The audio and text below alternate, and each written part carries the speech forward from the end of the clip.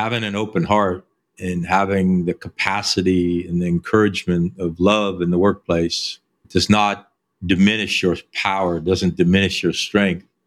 It actually will exponentially increase it. You're listening to the Building a Coaching Culture podcast. If you need to compete and win in the 21st century labor market as an employer of choice, this podcast is for you. Each week, we share leadership development, coaching, and culture development insights from leading experts who are developing world-class cultures in their own organizations. And now, here's your host, J.R. Flatter.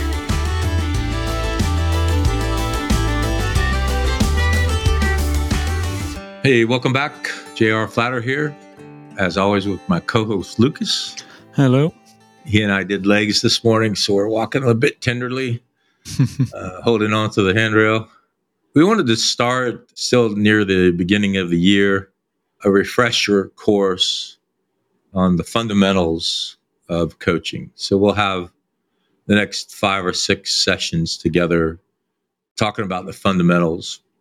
And so this first session is actually titled An Introduction to Coaching. And so we'll spend this session introducing coaching, talking about what it is and what it isn't, introducing our methodology for teaching. We are ICF accredited coach educators. We teach a global cohort. Matter of fact, 5 through 8 February. We have a new class coming up. But this is our introduction to our coaching and our education style.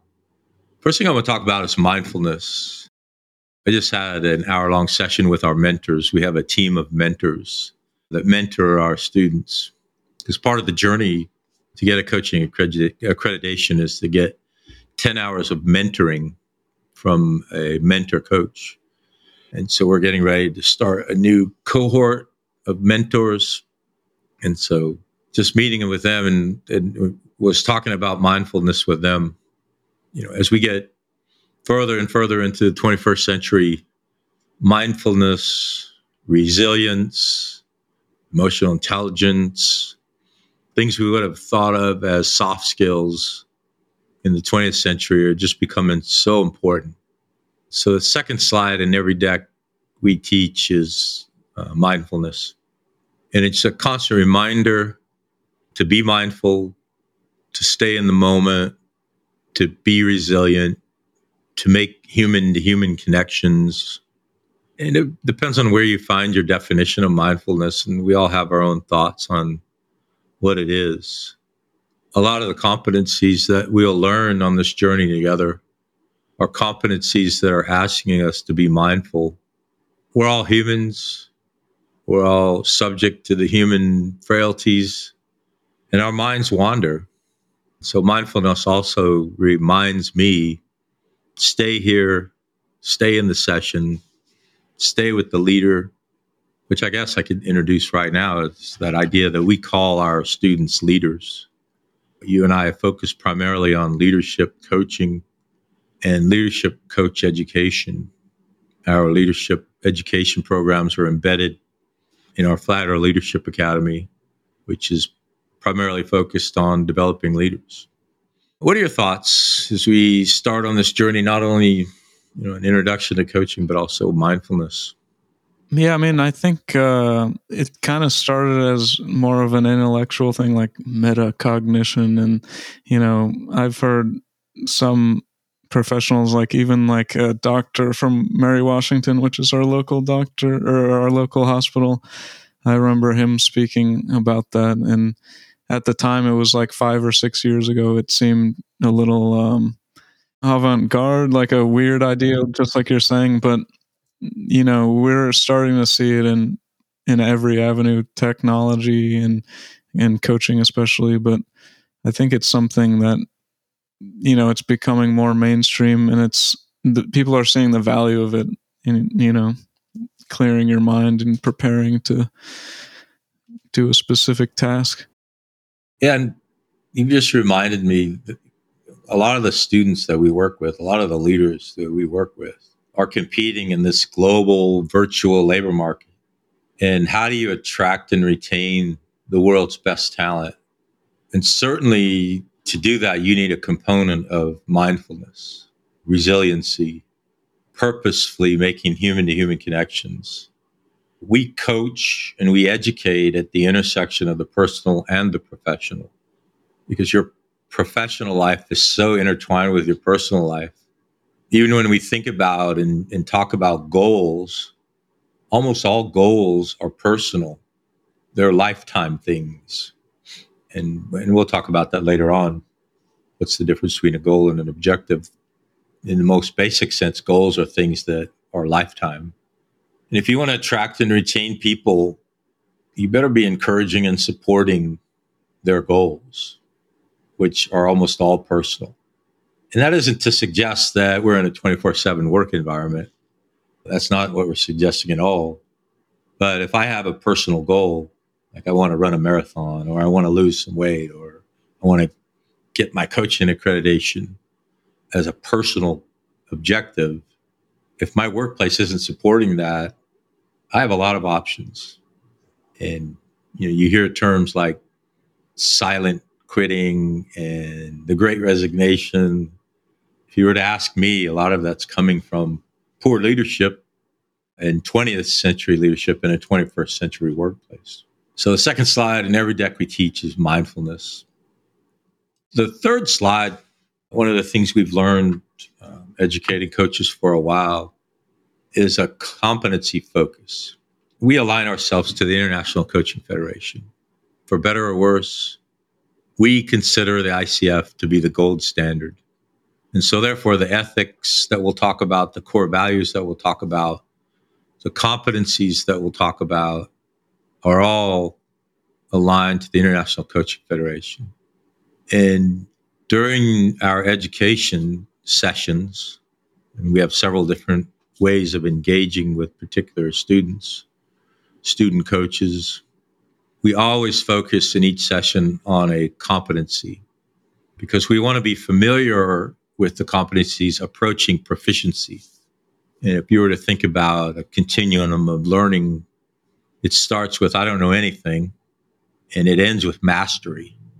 And it's a lifelong journey from I don't know anything to mastering any craft, whether it's running or swimming, golfing, being a leader.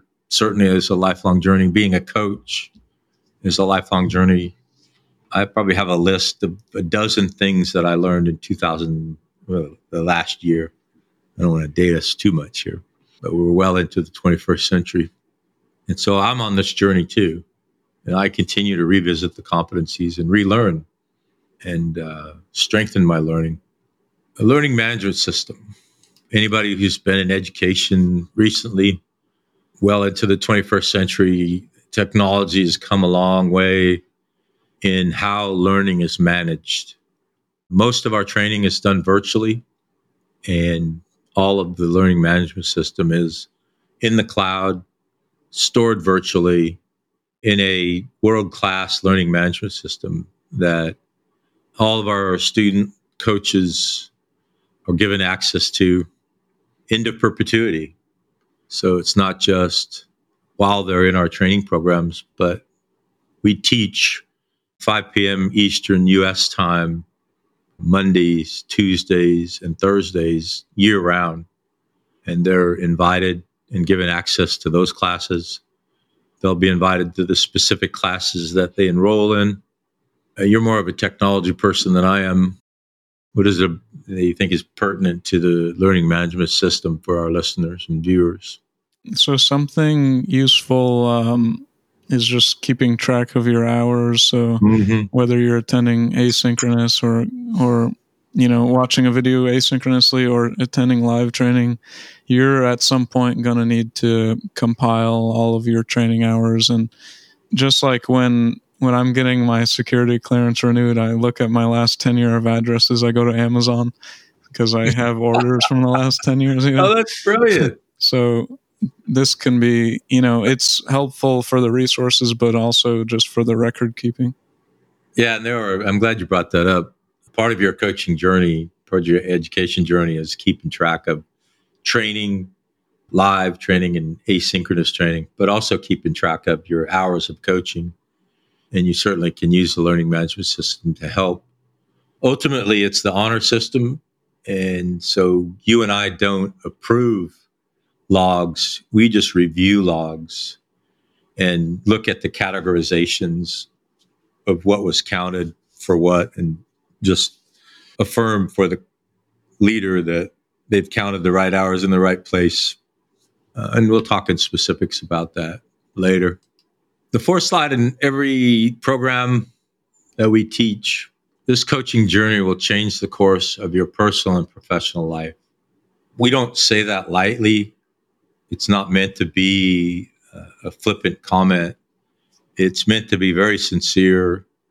We see it happen over and over again. Personally and professionally, you're going to be transformed.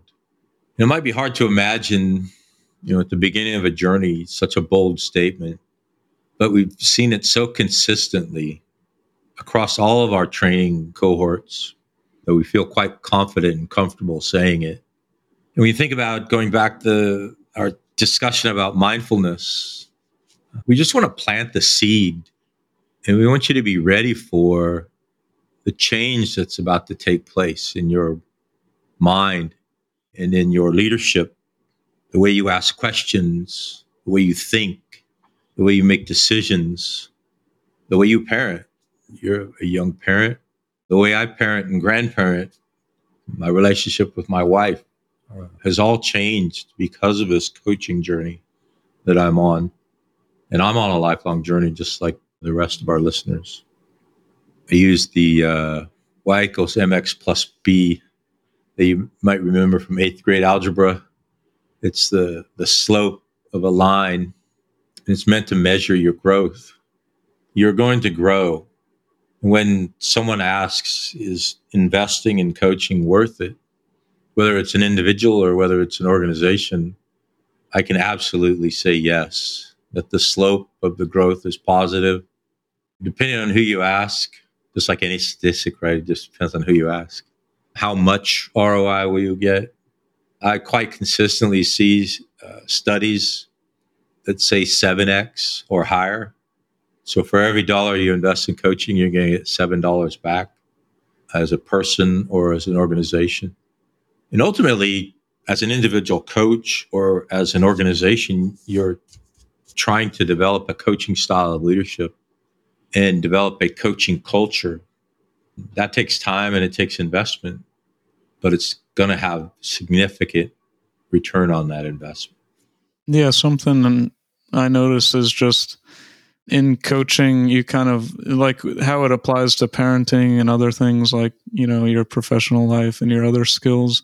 It kind of brings that self-efficacy question to the forefront of how confident am I in my own abilities to accomplish something maybe that I've never seen before. And coaching, like especially when you're first learning, you're going to have that feeling of, am I capable of this? But over time, you'll see the evidence, you'll see the reactions, and people are giving you feedback, real-time feedback, and you can kind of come away with it with that feeling of, if I can do this now, how do I apply this to, my personal goals or my other professional goals? Yeah, I'm glad you brought that up. We talk about that a lot in our education sessions. And I think it's Malcolm Gladwell that'll tell you it takes 10,000 reps to master something. So 10,000 swings of a golf club or 10,000 uses of a competency. I'm not sure of the scientific nature of that number, but certainly it's reps based, and it's good reps, not sloppy reps. If I swing a golf club 10,000 times wrong, I'm not going to be a master golfer. But if I just get a little bit better every day, and that's also what the slope of the curve is meant to be. What did I learn in the year behind, and what am I expecting to learn in the year coming? That's what a coaching journey is all about. So part of the introduction to coaching should be the idea that not only are you starting a journey to become a coach, but you're starting a journey where you should be coached. And so I have a few people in my world that I consider long-term coaches who have similar coaching accreditations, but we do peer-to-peer coaching years into our relationship. And there's always learning and discovery taking place in those conversations. We both know we're coaches. We're still learning. As you're being introduced to coaching, whether it's to become a coach or be coached, open your heart, open your mind, and participate. Be mindful, be present. Part of my learning in the year past was, I've always talked about right brain and left brain. The right brain is the, hey, let's do this fast. Let's get it done. And left brain is, let's slow down and think about this a little bit.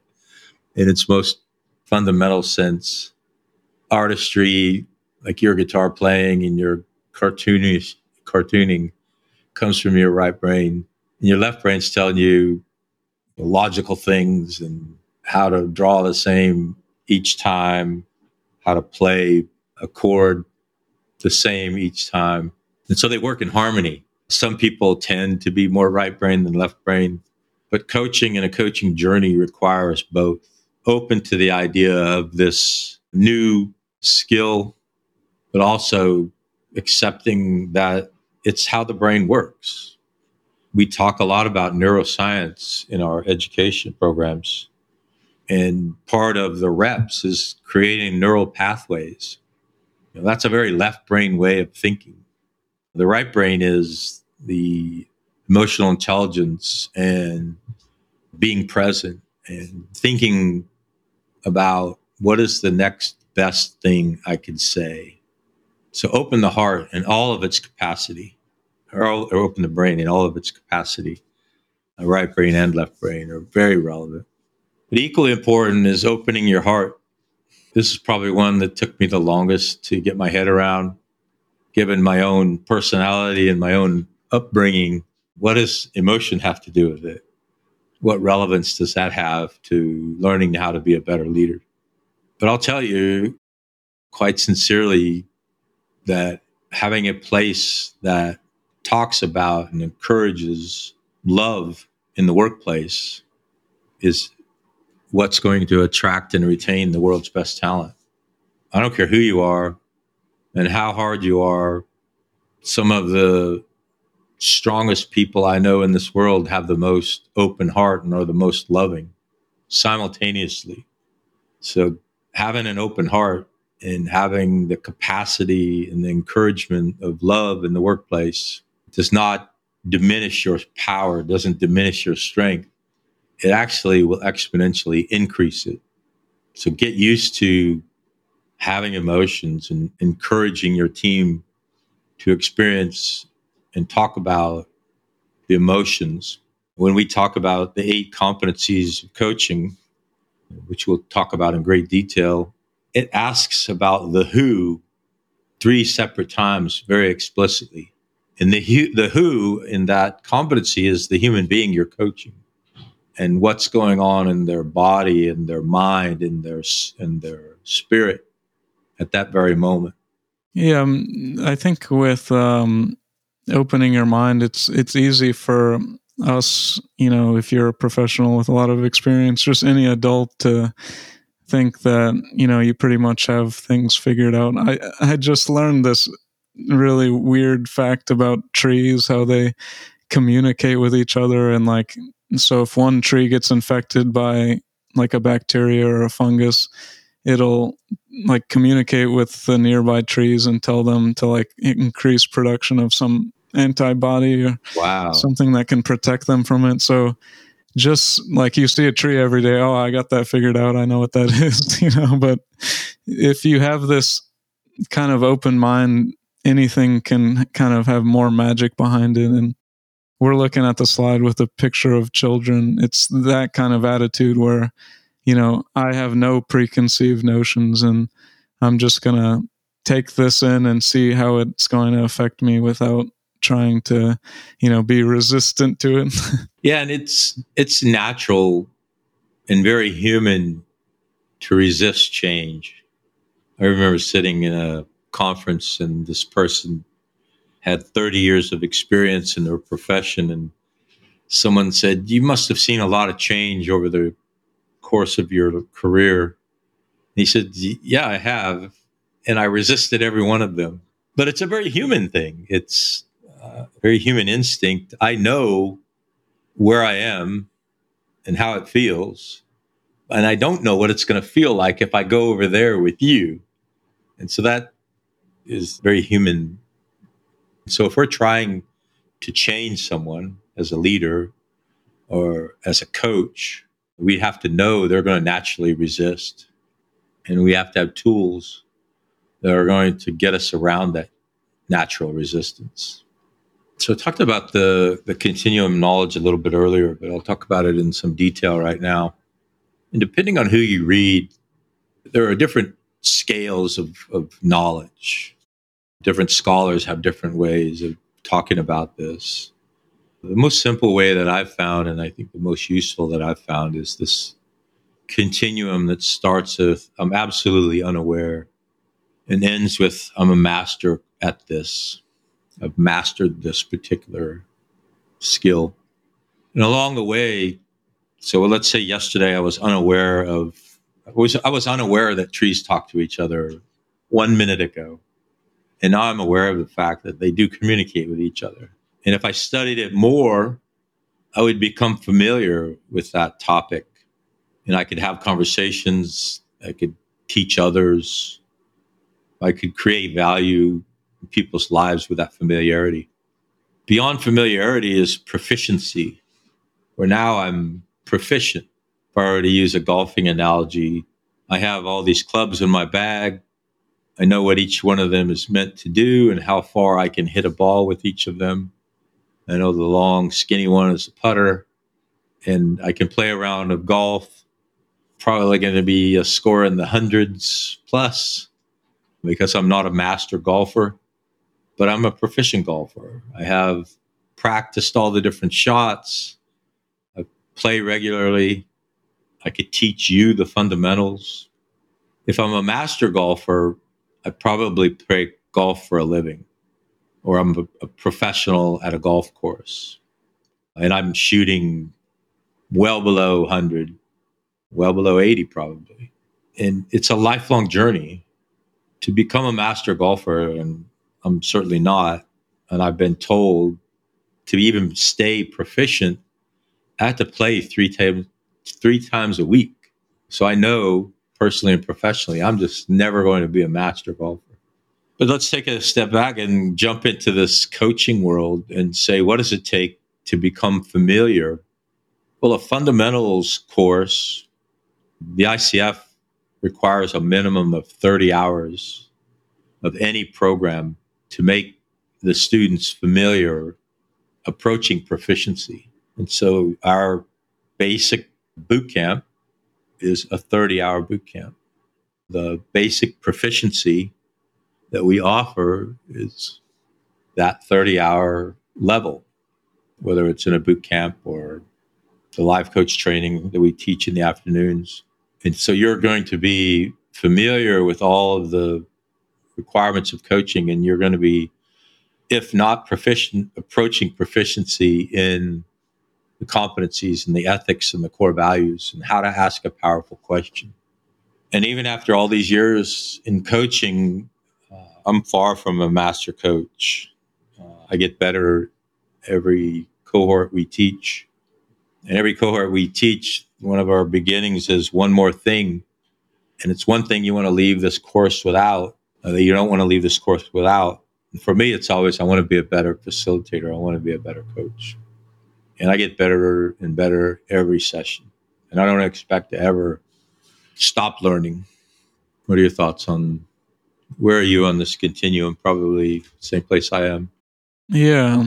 And then I guess you can also, like, it's a continuum from one to another. And it's also, if you think about like 1,000 people entering a particular skill, maybe 1% of them become proficient, because every single day there's an off ramp and there's another thing to either distract you, or maybe you're frustrated and you have, you move on to something else. So I think like if you want to become proficient and master something, it's not that like you personally are not good enough, or like I'm not special, or I don't have the talent. It's just that you have to become one of those 1%, and that by definition, there's a version of you that quit yesterday, and there's a version of you that quits in a week. And then also I wanted to mention that like that's the reason why learning in a group setting in school with other people,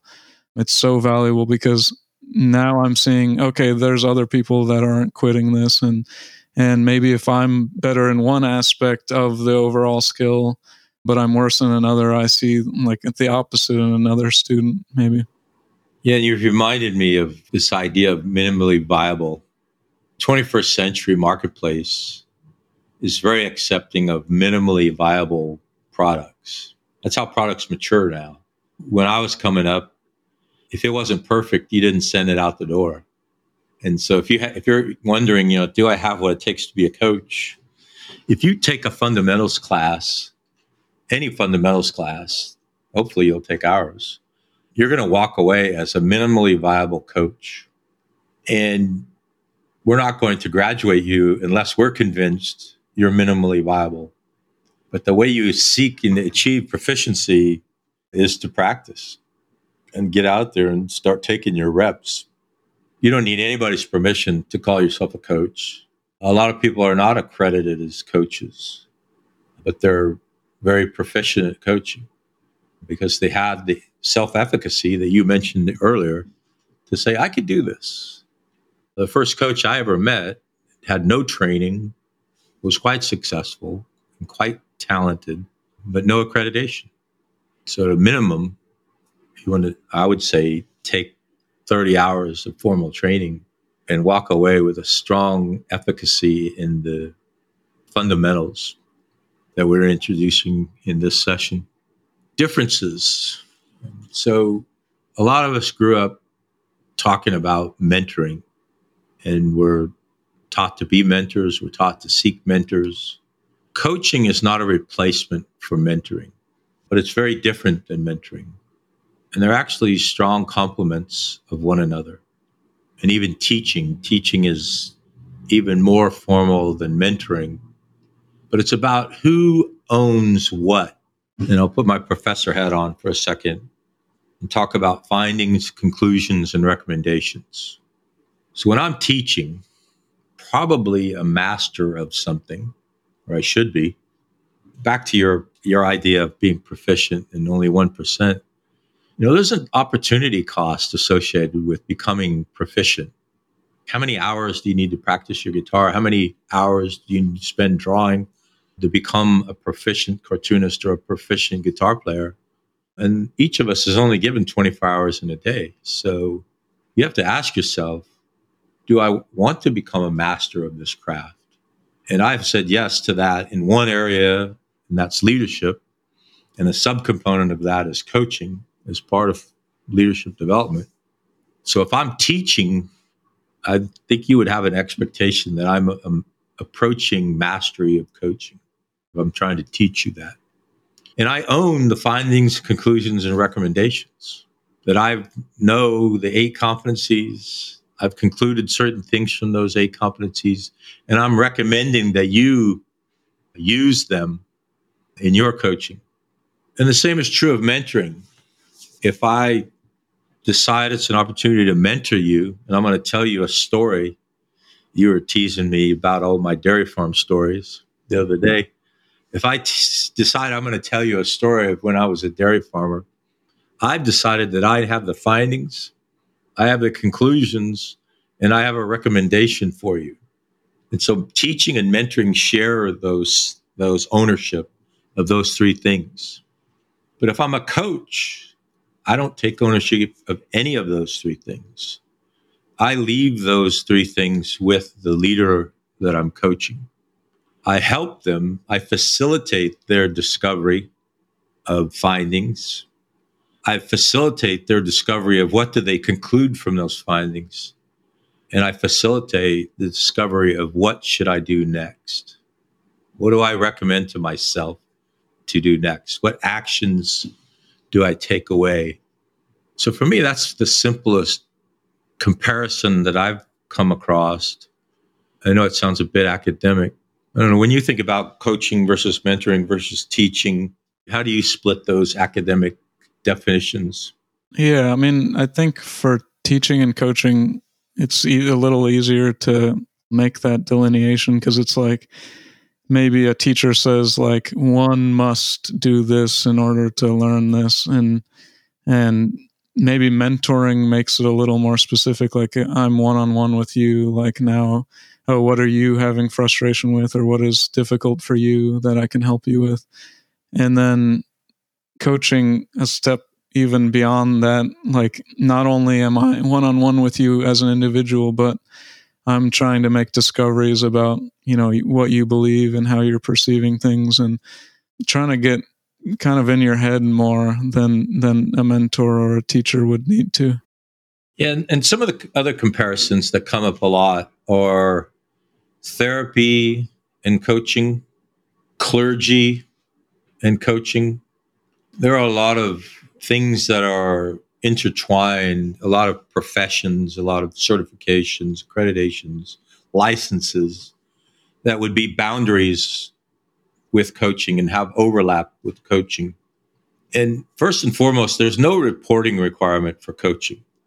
So if I were in law enforcement, or if I were a clergyman, or if I were a doctor of medicine, there would be certain things I would be required to report if they came into the conversation, if I became aware of them, like violations of the law or self-harm, different things. And so as you approach those as a coach, you'll ask yourself as a human being, is this one of those boundaries of clergy or law enforcement or therapy? And only you'll have the answer. Even if the answer is yes, this is a boundary, unless it's immediately threatening harm to self, threatening harm to others, or a felonious level of the law, would you ever stop and say, let's stop coaching? The very next question you might ask is, what other resources are available to you besides coaching? I don't want to abandon you, but is this an opportunity to reach out to a therapist, to reach out to a clergy? Or you've just informed me of a violation of the law. What do you intend to do about that? So one of the things that we always promise is confidentiality in a coaching session, but not absolute. If you are a clergyman, or you are law enforcement, or you are a therapist, being a coach doesn't negate you of any of those requirements. They are foremost in your responsibilities. And in the agreement phase, before you start coaching, you need to talk to the potential leader about when might you break confidentiality. And it's a very short list. And it's very rare. It's by the rarest of exception that you would have to stop coaching, even a session, but especially a relationship. And you want to have very frank conversations before starting. Here are the do's and don'ts of my coaching practice. If the boundary that you think you've approached requires a license, requires a degree, requires some kind of accreditation other than coaching, then you need to make that part of your conversation. You don't have protections that clergy and medical doctors have of those conversations. And so if a felonious information comes into your conversation, and if you are asked to testify, you don't have any of those protections. And your leader that you're coaching should know that. And you should know that. If you tell me that same thing as a clergyman, or as your medical doctor or your therapist, I have some privacy of those conversations. You have an expectation of that privacy.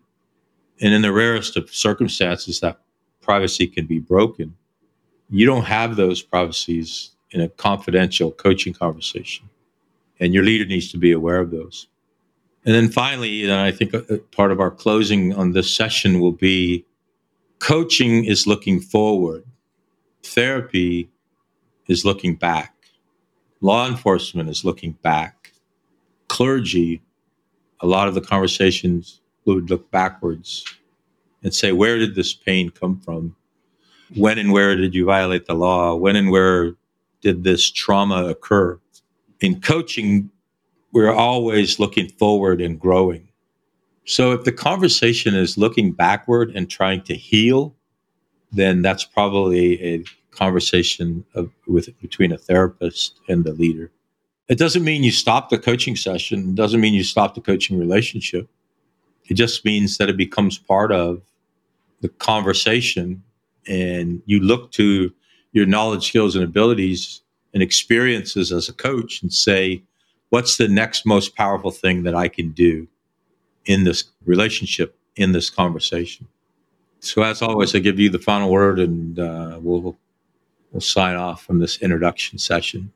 Yeah. And I think that coaching versus therapy thing, it does come up a lot, and it is a little ambiguous, but what you said about kind of like healing and looking back, that resonates with me, because it's like, yeah, maybe there's trauma or, even a mental health issue, which, could be a chemical imbalance, or there's all sorts of things that, that's for the purview of therapy. And it's something that, we can kind of talk about it and guide through, but there are professionals that are better at that. And I would say that therapy has some overlapping with coaching where, they can help you like figure out what your goals are and what success is for you, but that's probably the main purview of coaching. So yeah, looking forward and how do you get what you want out of life?